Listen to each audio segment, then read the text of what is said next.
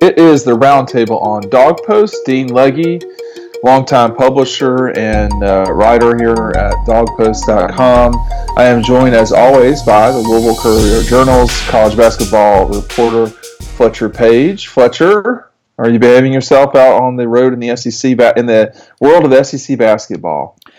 Yeah, I just got back from West by God, Virginia. It was my first time. First time in that state. You know what? Let me just say something. I watched that entire game. Okay, look, you know, I know we don't always do this, but I do want to talk about that game just for a second here because. Which game are you talking about? Well, I'm talking about the Kitty Cats when they're with that game against West Virginia. Is Kentucky back? And then we'll spill into everything else that's going on here. Are you ready to pronounce that Kentucky's back? Because if Kentucky's back, that means the SEC, in theory, is not quite as bad as it seems. Well, John Calipari, speaking of the SEC, John Calipari said Monday, that the SEC should have 9, maybe 10 teams in the NCAA tournament. What is he talking about? Well, what that really is 6 of Kentucky's final 10 regular season games are against teams that are vying for an SEC tournament bid or an NCAA tournament bid. I think 6 of them are against teams that will make the tournament, and there's 1 or 2 against bubble teams. And what you're looking at here is that the SEC, if they got 7 teams into the tournament, that'd be a record for the conference. They got 5 in last year. They had 3 teams reach the Elite 8. They had 1 team in South Carolina make it to its first Final Four in school history. So now this year, if they get, like I said, they get 7 in, that'd be the most ever. And they got 6 in 2008. So it's been a long time since they've had these kinds of numbers. But just for comparison's sake, you've got 9 teams from the ACC currently projected in. I use bracketmatrix.com. That's a composite of there's 70 mock brackets on the internet for the NCAA tournament. I don't know. Let me just say something about we don't get paid by Bracket Matrix. I don't know if I found it or you did. I feel like I found it. I love that site. That place is great. Yeah, so you got 9 teams from the ACC in, 7 from the SEC, Big 12, and Big East. So they've got 7 each for those 3 conferences. So the league is in great shape. Now, if you were to tell me, has Kentucky flipped the switch? I don't think so. I think they're going to lose 2 or 3 more games down the stretch. I think they're more comparable to that 2014 team that was iffy and went in as an 8 or a 9 seed and ended up putting it together and making the Final Four national championship game. I think that this league is deeper, obviously, but I still think Kentucky has the best chance. I think Auburn's projected as a 2 seed right now. It's a remarkable season for them, considering what they had happened to them right before the season started, and they've been playing without Austin Wiley. But I think Kentucky can beat anybody in the country, and they can also lose to teams that will make you scratch your head, and that, of course, comes with playing 7 freshmen. All right, so the league right now, Auburn's at the top, Vanderbilt's at the bottom. Kentucky is 3rd from the top. Georgia's 3rd from the bottom. The Dogs play. Well, you know, we should make these podcasts more evergreen. What can we do about it? Kentucky plays at home tonight against Vanderbilt. That's a game they should win for sure. Georgia's got Florida tonight. I'm assuming they will lose that game. Let's just say they win or lose the outcome. What are you doing here with this basketball program at Georgia? I mean, they're sitting there at 12-8 right now. Ken Palm, another site we don't get paid to mention it, but we will. I mean, Ken Palm has got them losing basically every game they play except the home LSU game. All right, they're at the bottom third of the bottom. Well, there's no thirds in this league anymore. They're the bottom 3 teams in the league. How is this getting reconciled if you're Georgia? Well, I think that this is a very how long does Mark Fox have if this doesn't get turned around quick? How long does Mark Fox have if they don't rip off 6 games in a row? Basically? I think Mark Fox needs to pull a Tuberville here and start his clock over somewhere else. But it's interesting to me how there's a lot of knocks on Mark Fox through the years, and it seems like some of those knocks have been corrected, like, what are you doing out of conference? I mean, they've been miserable out of conference for the majority of 90% of his tenure. They actually they did what they had needed to do against St. Mary's on a neutral court and at Marquette. You couldn't really knock it until they went up there to UMass, and they got Temple. So you give them. They got the Temple game that they won. Temple's 10-10, man. They're not good. I know, but they didn't lose that game. So 3 out of 4. I don't know what happened at UMass. And you also the recruiting since the staff was changed. The recruiting has gotten much better, and it has. I wouldn't say it's elite, obviously, in the future, but that 2019 class starts off now with a 5-star player and a 4-star player. So some of the problems with Mark Fox are being addressed. But you can't hide. You're 9 years into this, man. I know. You can't hide what's going on the court when they're blowing these leads. When they're losing at home to South Carolina, you can't do that to reach your goals. When you blow a double-digit lead at Auburn like they did, you can't reach your goals because at the end of the day, you can talk about. Well, they have had Fletcher. They've had double-digit leads against Auburn, Arkansas, and a 6-point lead late against Kansas State, and lost all 3 of those games. If they win 3 and they're 15-5, we're not having this discussion. We're saying, all right, they're probably over the bubble. Kind of where are they? Are they an 11 or a 10? But this is not looking like it's going to get better anytime soon. I mean, they still have exactly to deal the same way it always looks. Oh, I know, and I think I've been talking with a lot of Dog Post subscribers here these last 6 weeks or so, and lately the people that I talk to, they're almost bashful about saying. They say, I might not be like most people. I really, I follow basketball. It really matters to me. And they say, and I'm like, no, you'd be surprised. I wonder how long this can go on. And maybe it's not going to go on much longer. I don't know. But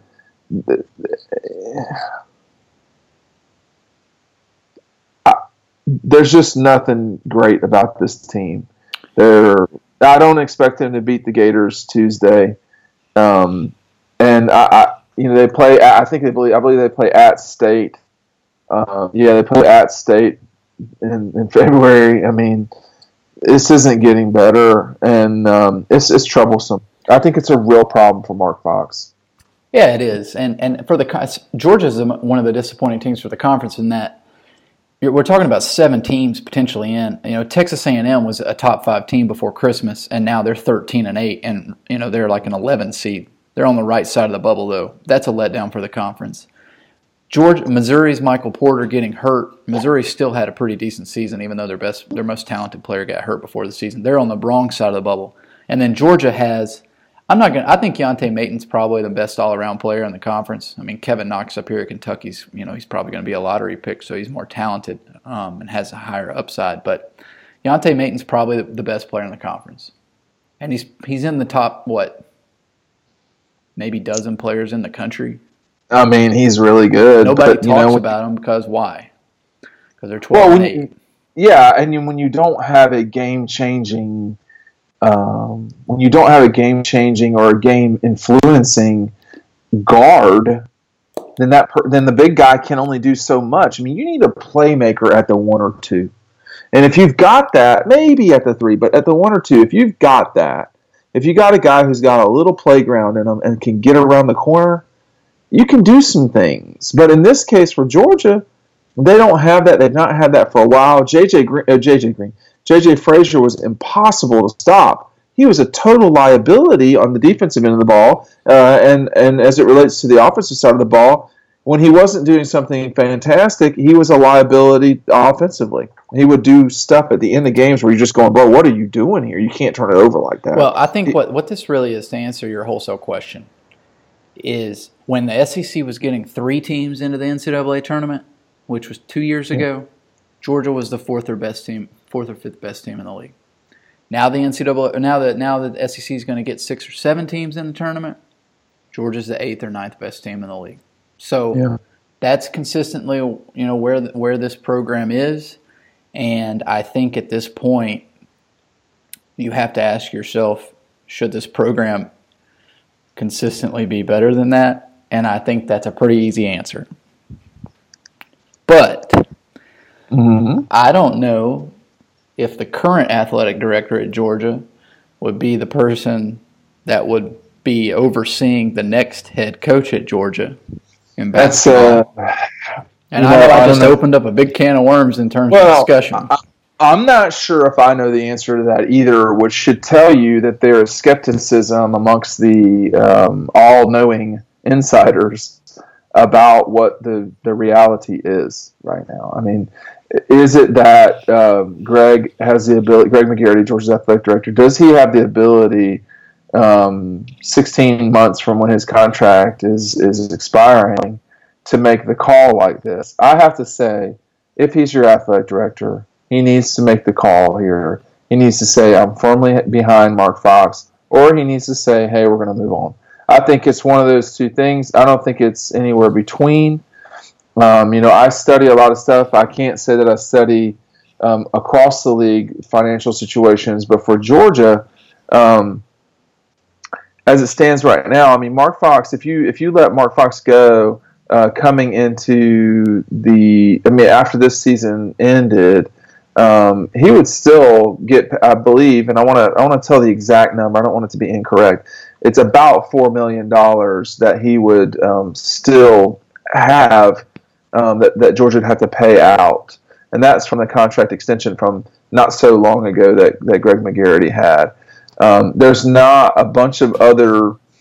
I mean, the furthest out contract that we know of right now is the 2021 2021 academic year. That would be Kirby is still due $3.7 million, and Joni Taylor, who certainly needs to be given an increase here soon, she's due about $600,000. Mark Fox, his contract expires in 2020, so Georgia would still owe him a sizable chunk of change, unless I have not read that contract correctly.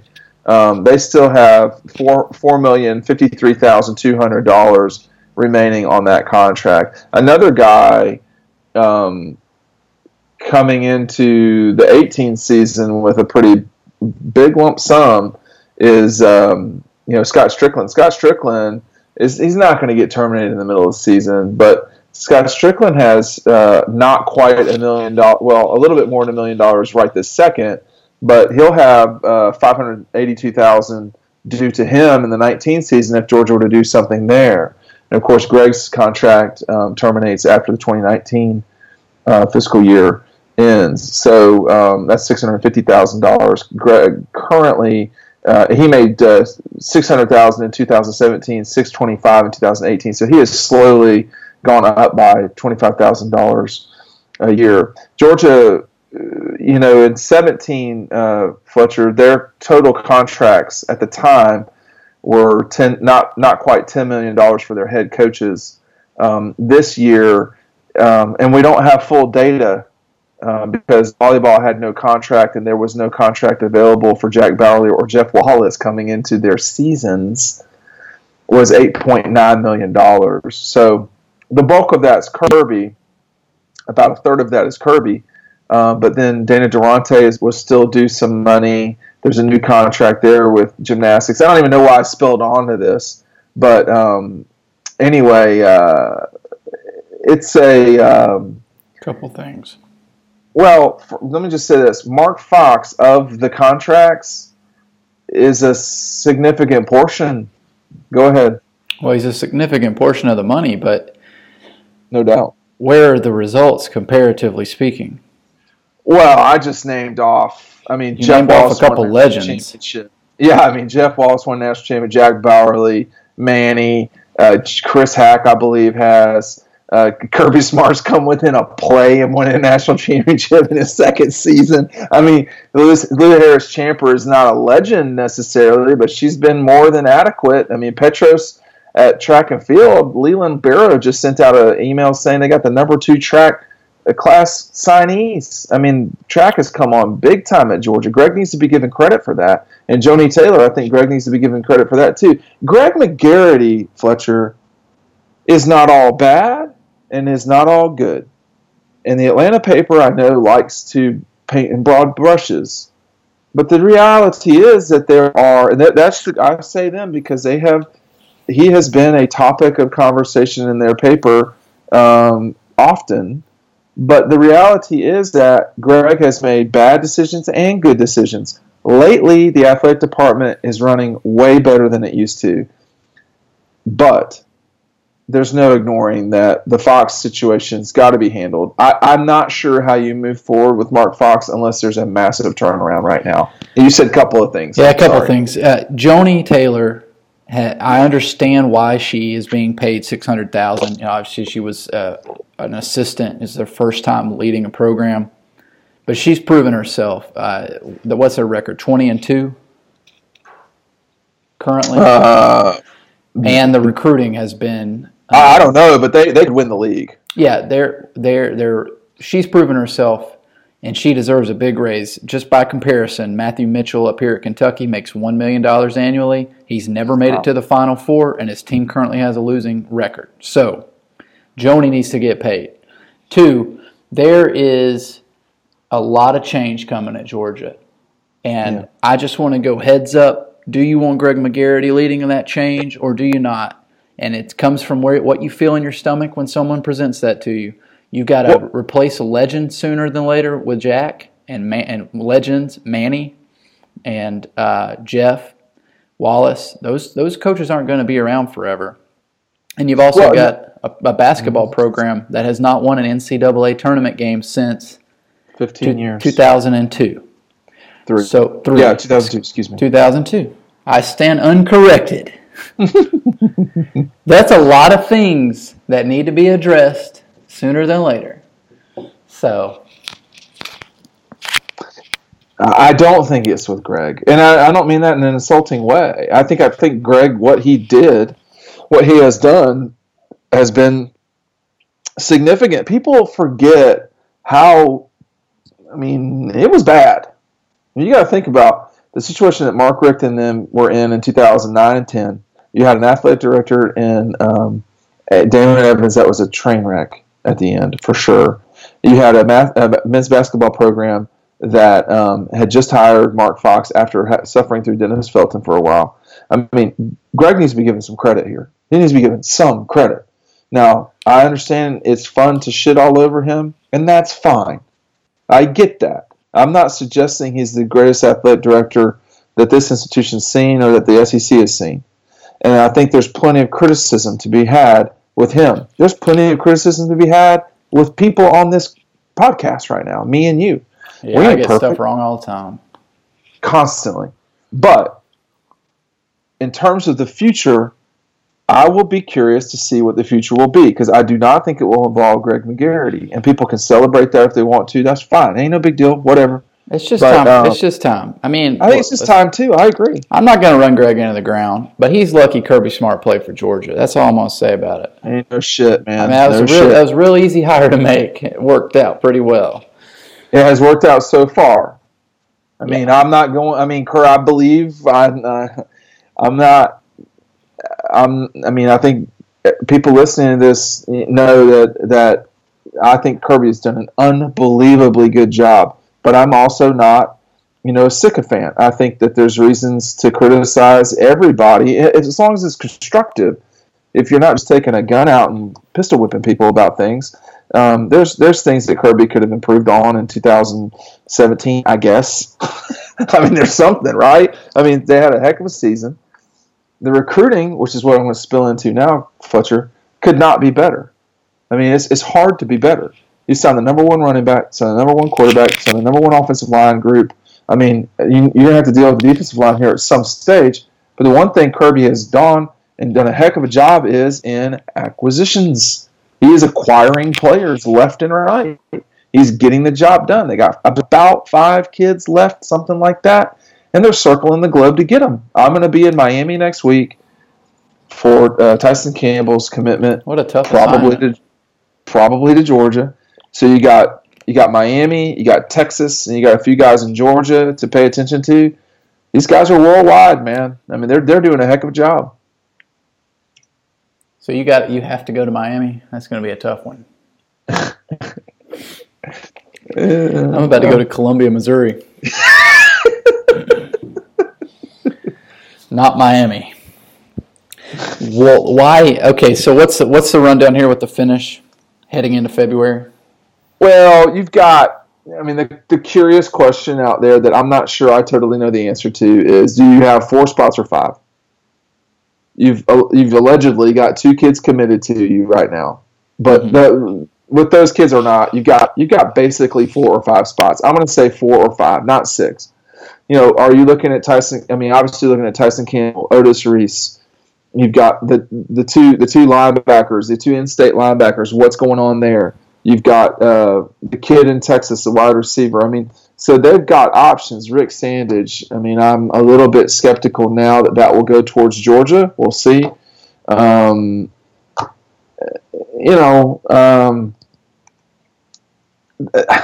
completely expect them to continue to have the number 1 class in the country. And I'll say this, even if they don't wind up with a top class, which is hard to imagine, I would have spiked the football in December.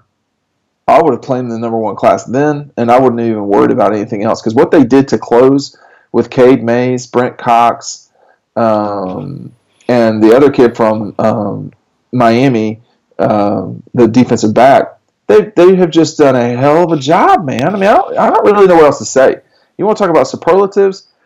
Their recruiting efforts over these 3 classes are exemplary. I mean, and you don't have Jacob Eason anymore, who was supposed to be the linchpin of this thing. I'll stop rambling right now. I'll say this and I'll let you talk. This program is no longer about any one player. It's way beyond that now. This is only about the program and the team. And one kid is not going to make that much difference anymore. I don't think.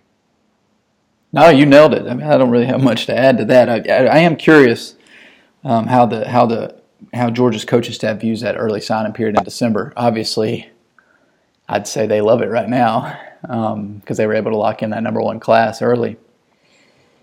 It's been interesting, though, how that's played out. Well, I wouldn't give a sharpshooter 2 shots, and that's what's happened here. Is who have they lost that they wanted to keep? Well, it makes it to where, and I was a little hesitant for some of the kids because it's before that round of All-Star games, and I know I know that by the time, it's not like the coaches need to see film of some All-Star game before they can decide to offer a kid, but any other chance for exposure, any moment that a high school player can get to maybe get his name on somebody's radar board is, it could be crucial for a certain player. And it happened here at Kentucky, actually. Their highest rated recruit, so he was already a well-known kid, he did not sign in December. And I can assure you that Kentucky's coaches were aggressively pursuing his signature. He went down to the All-American, Under Armour All-American Bowl and showed out. He got an offer from Florida State.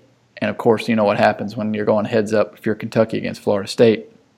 He picked the Seminoles. If it's a Music City Bowl, you beat. That's true. Yeah. That's true. But so they lost that kid. But, I say, great for that kid. It turns out, his uncle was a lifelong Florida State fan.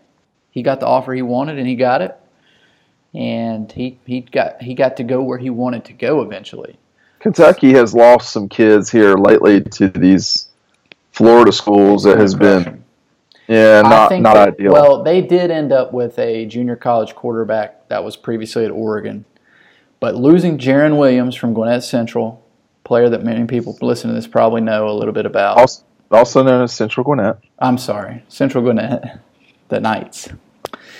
He went to Miami with Mark Richt, and then you lose an edge rusher to Florida State. I mean, that's hard to come back from for a program like that is not currently in the situation that Georgia is in terms of depth and talent. You can't compare those two. They're not even close.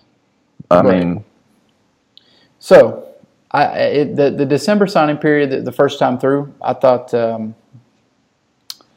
I'd be interested to know how it changes coaches' schedules. But other than that, I don't have any questions about it right now. All right, is you ready? Bring it on. Let's get it. It's that time. It's that time of the podcast. We're just going to go in order here. All right, I've not been prepped, right. So no. Hopefully, I don't offend anybody this time. Well, we're going to start off with something pretty offensive, pretty quick here. All right. What's your number 1 go-to Super Bowl snack? I'd say wings, man. Wings or nachos. That's all you got? You're not going to give me any more salt and pepper than that? Well, there's a lot of things you can do with hot dogs. Way too many things. I've been picking up on that. We had parties here in Lexington for the Rose Bowl and the national championship game. Okay. And it was kind of a potluck. Everybody that came brought some stuff. A lot of plays on the hot dog. It's versatile. I'm not really in the mood for hot dogs anymore. All right. Moving on. Roy or Jimbo? Which Southern nickname are you going with? Roy or Jimbo? I like Roy. Jimbo is outside of the South. Jimbo's too Southern. You got Brittany or Christina? Brittany. That's it. The music video for Hit Me Baby One More Time, I was in 6th grade when that came out. I was really discovering a lot of things that I had the ability to do and think.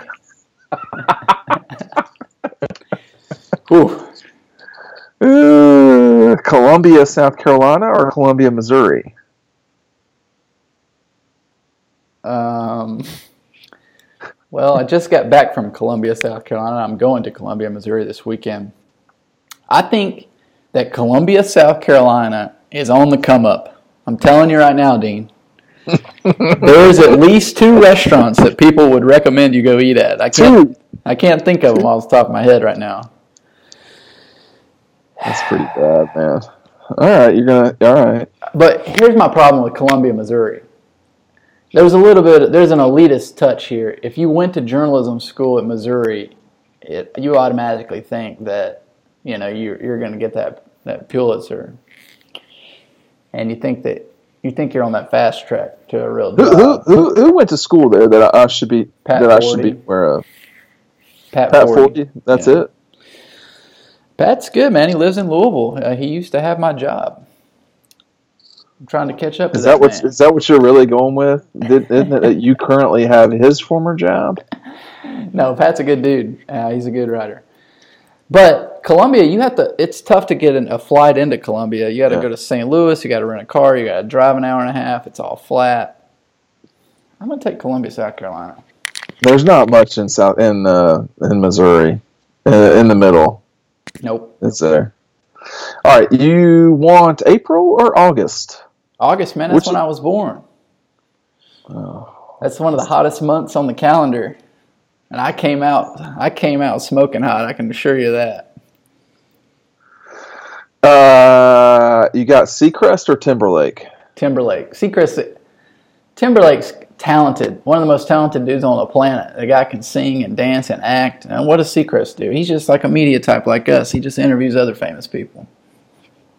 He went to UGA though, didn't he? He did. He dropped out. He grew up in Dunwoody, which is like Tucker's snobby cousin.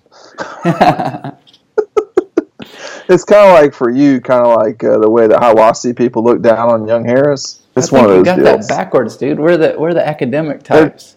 First of all, if we're talking about backwards, we've got the county correct with Towns County, but I don't need your lectures about backwards from where you grew up. Well, I went to College Game Day. I've been there now 2 weeks in a row. It was in Kentucky 2 weeks ago, and then it was in West Virginia, Morgantown.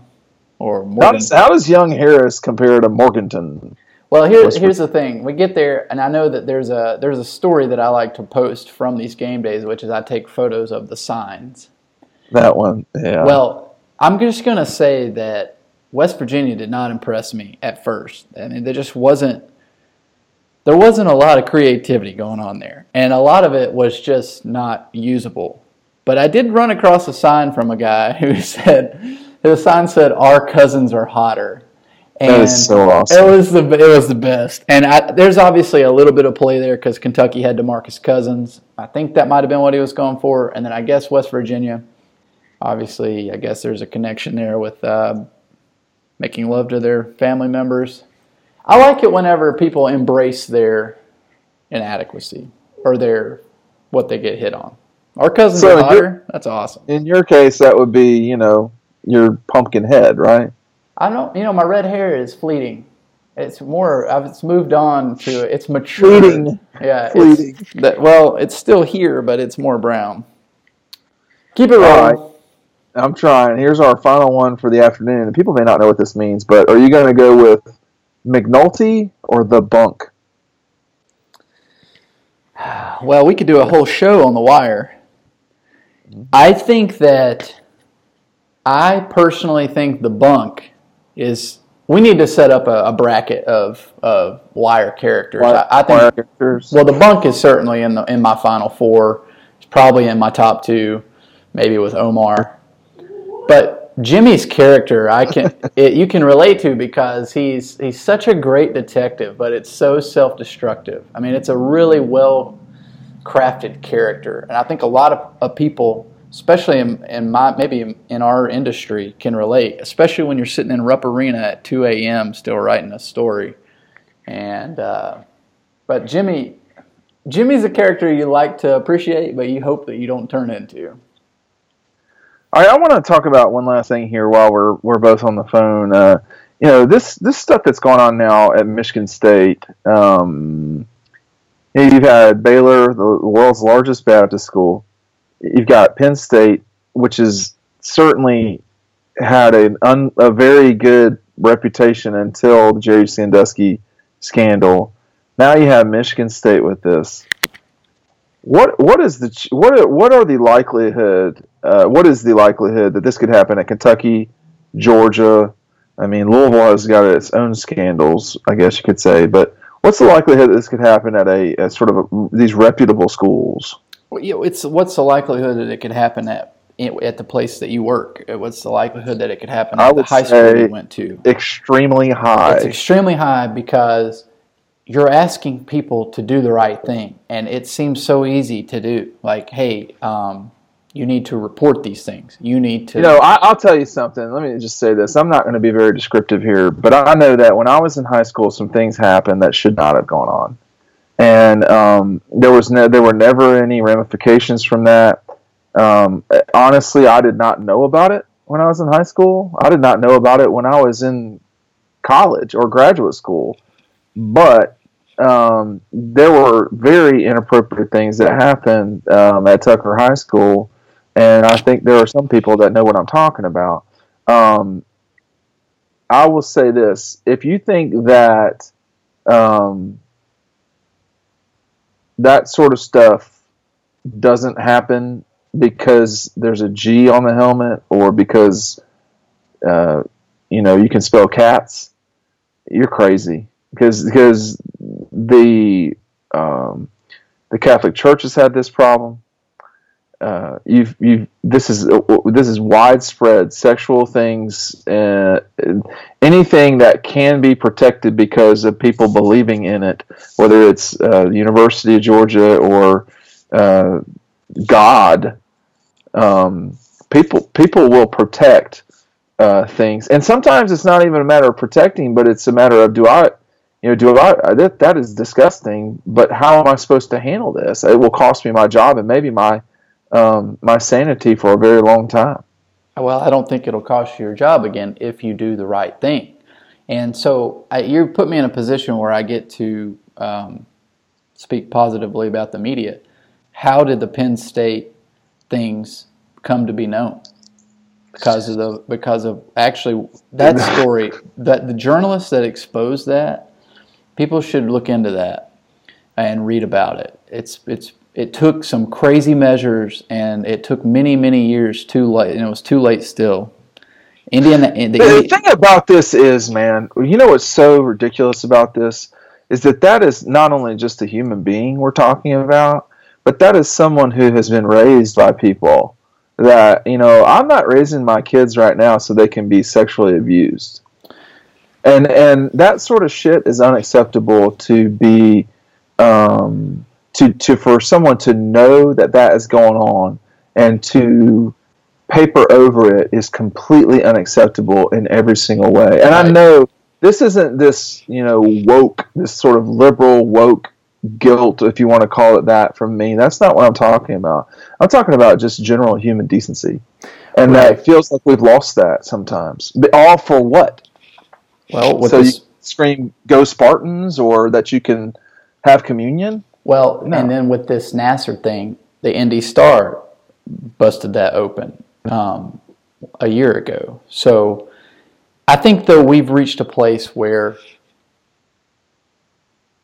it's gonna. I think it's to do the right thing. I know is to say that is it's really easy for me to say that because I've not been confronted with some of these moments. But I think we're reaching a place where people that have been wronged, people that have experienced these kinds of traumatic instances, I think that we are reaching a place where it's easier maybe to report this, speak about it, come out, and have people on the other end of what you're saying embrace you, believe you, and then they take care of what they need to take care of and do the right thing on their end as well. I really think that I'm not saying that we're in the place we need to be, but I think that things are headed in the right direction. I'll tell you what, man. I very clearly remember 1997 or 6, whenever it was. I think it was 97, and there was a girl who I went to school with, and she was dating a friend of mine, and another guy was trying to get with her and all this stuff. So there was this big altercation, and so eventually they got separated. Somehow I wound up getting the girl back to her house safely because God knows she was a wreck. And in that time, she broke down completely, and she told me what had happened to her for years when she was growing up. And the truth was that either she was making up what she was saying, which I doubt, or she was telling me the truth and about her situation. And the crazy thing was that years later, I met her father, and I just never could understand how he would allow that to take place in any way. Because either what she was saying was true, which was that she was being raped, or she was making it up, which was is just as concerning for her mental health. And what happens over time is that no one listened to her. I remember that. I remember that either no one believed her or no one listened to her. But I'll tell you right now, she convinced me that had happened, and nothing had happened. There were no ramifications from that. And people say, "Oh, that stuff doesn't happen in college campuses, or it doesn't happen in real life." You have got to be kidding me. You're absolutely crazy. It's easier. It's easier to take that stance. It's easier to just not have to think about it. Life is dirty, man. Life is raw. Well, and unfair too. Well, I can't really I can't relate to what any of the victims are going through. I can't imagine it, and I can't. And that girl, bro, she moved far away from home. Far away from home. This was a beautiful girl. I will, though, I'm going to take a detour here, but it's the same topic. Sorry, it got you did not serious. You didn't tell me that we were talking about this, or else I could have gotten. Well, I think it does matter, and I think people like Bob Lee, who has done such a great job for such a long time, and has called things out from the bullshit with FIFA and the way that they have administered things, soccer world, to this. There is a place for journalism. We're not always right, but we're more often right than wrong. And I think that the power of the victim, the power of the little person, has got to be taken into consideration by someone. I hope that, I know that with Mark in the 15 years, I never heard anything bizarre coming out of the football office, a football program. And I hope that never happens at Georgia. And I have no reason to believe that anything has happened at Georgia, thank God. But to act like nothing could ever happen at Georgia is absolutely crazy. And That just needs to be said. Well, I understand, and it's easy for me, again, like I said, to say you just need to do the right thing. But I'll give you an instance here up at Kentucky. I don't need to use names, but it wouldn't probably be hard to figure out. And we saw this happen with Mark Richt in Athens, and I'm sure it's going to happen with Kirby. He's had to deal with numerous instances with arrests and law enforcement getting involved. It's here at Kentucky. They've got a player who I think certainly is. I think he needs some help. He's very aggressive. Obviously, the things that make him good on the football field, though, aren't very well suited for away from the football field. He has been suspended before from the spring game. He had an instance where he got into it with fans during a game on the sideline.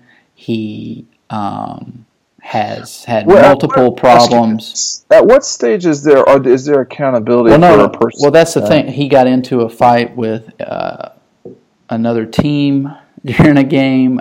He picked up multiple personal fouls. There's other things that people haven't seen that he's done. And it's such a tough spot for Mark Stoops because he argues that they have suspended him for a spring game. They did hold him out for a half of a game. And at some point you say, hey, when is enough enough? And Mark Stoops answered this in a way that I think it lines up with the way Mark Richt treated Montez Robinson at one time and a couple other players, which is if I cut this kid loose, he's having this many issues in this support system here at Kentucky where he's monitored on a 24-hour basis pretty much. Everybody helps him with his classes and his football and his life. If you cut him loose and send him out into the world, what's going to happen with this behavior? Do you think it's just going to start getting better? Do you think he's going to change? Or do you think it's going to get drastically worse? And the question, I think there's an argument to be made for that, and there's also an argument to be made for at what stage is the institution and the coach and the program no longer really responsible for raising a kid. I mean, I'll say this, people are going to be curious to see what happens at the end of podcasts. I'll share this.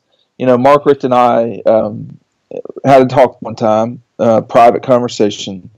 And I said, don't you think, Mark, how do you really know what you're getting with kids who are 18 years old? And he said, and we were just talking, man, it was in the summer. It wasn't anything serious. I mean, Mark would go off the record. He knew I wouldn't say dumb shit, I guess, but he would go off the record all the time with reporters, but then there were too many reporters in the room.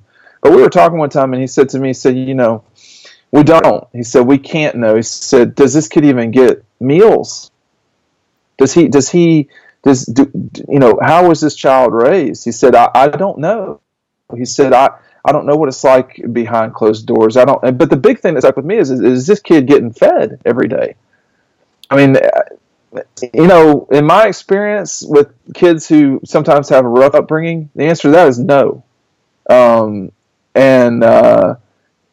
he said, and he started talking about malnutrition from day one out of the womb. He said that can affect, all sorts of things neurologically, and not just intellectual growth and physical growth, but just, does this person know how to react to something that's not going their way, essentially. And there's a lot of things for a lot of the criticisms of the Mark Foxes and the Kirbys and the Cals of the world. They are taking flawed human beings, flawed athletes, and trying to get them to do a particular thing. And the truth is that everybody didn't grow up like me and Tucker, middle class, had Stouffer's if I wanted it every night, and their parents were professors. Or in your case, with Pete and and your mom. So everybody doesn't always get the same crack at life, no doubt. But I do think you have to wonder at what stage is it too late. I would say, honestly, much after 5, the person is a lot like they're going to be. I mean, you can still teach kids things, but after 5, that chicken may already be cooked in a lot of ways. Right. Well, I know that Mark Richt spent a lot of energy and time and effort with, like I said earlier, Montez would be an example at Georgia. Yep. Got a couple second chances, and it didn't work out. But take a guy like Malcolm Mitchell. He went through I guess you'd say, a personal renaissance at Georgia, going from barely being able to read to having football taken away from him and completely changing the way that he approached a huge portion of his time now. I mean, it's pretty incredible what he's done with himself individually, but also who he's bringing with him. And I know it's corny. Everybody, John Calipari gets a lot of, Cal gets on my nerves a lot too. I mean, he just will not answer questions in press conferences the way that I would prefer, because he just doesn't finish his thoughts sometimes, and it's sometimes is annoying because he'll whatever. But he does take his team to they go to the Salvation Army homeless shelter here in Lexington around the holidays, and the whole team goes and they feed needy people. And I know it's cliche, and Cal uses the term servant leadership all the time, and he's trying to help the team. And I think that it doesn't work for everybody. Like I said, some kids get second chances and it doesn't work out, but sometimes it does. And so it has stuck with me what they're up against. The way Mark Stoops phrased that about this one football player. It's like, what happens if you want us to hold him accountable? What happens if we say, all right, you're going to be held accountable, you're out of here? What happens to him after that? Who's going to be there for him? Well, the most conservative of us would say he's got to make it on his own. And so there is something. This ain't a pull you up by your bootstraps moment there. Well, but there's something to be said for that. I mean, you can't. I agree. You cannot condone behavior that is unbecoming forever, and someone else's behavior cannot affect my pursuit of liberty and dollar bills, for lack of a better term. Right. So it's an equal thing there that we've got going on in this country. These coaches have complicated jobs, no doubt, and the complicated part is dealing with the kids, period, and making sure that 85 guys are on the same. I mean, I can't barely get my family to eat at the same time, Fletcher. It just doesn't happen. And you know how Daddy cooks. It's good food. Man, creeping me out. Well, hey, look, I'm going to creep you out by saying this. We're going to wrap up this podcast. I'll let you go watch your kitty cats perform. We'll see how that goes. Should do fine. And then we're going to revisit this next week. And in the near future, for everyone listening, what we're going to start doing is we're doing our weekly podcast. Yes, that's always going to happen unless Fletcher's got something else better to go on. You're welcome. But we're also going to do some stuff talking about things in the past, a little bit more evergreen, more dives down deep, dark circles back from when we were covering Kentavious Caldwell Pope back when he was just Kentavious Caldwell. And stuff like that, the 2011 season, 2010 season, 2012 season, the madness. So Fletcher, the big thing everybody wants to know about more than anything that I've seen is they want to know what in the world happened in 2015. So we probably need to get together on that and do a little bit of reporting before we sort of zone in on that wild season there. I've got a great story that involves my brother and Jeremy Pruitt. Whew. People are going to want to hear about that one. Until then, Fletcher, keep the elephants off your back, and we will see you next week.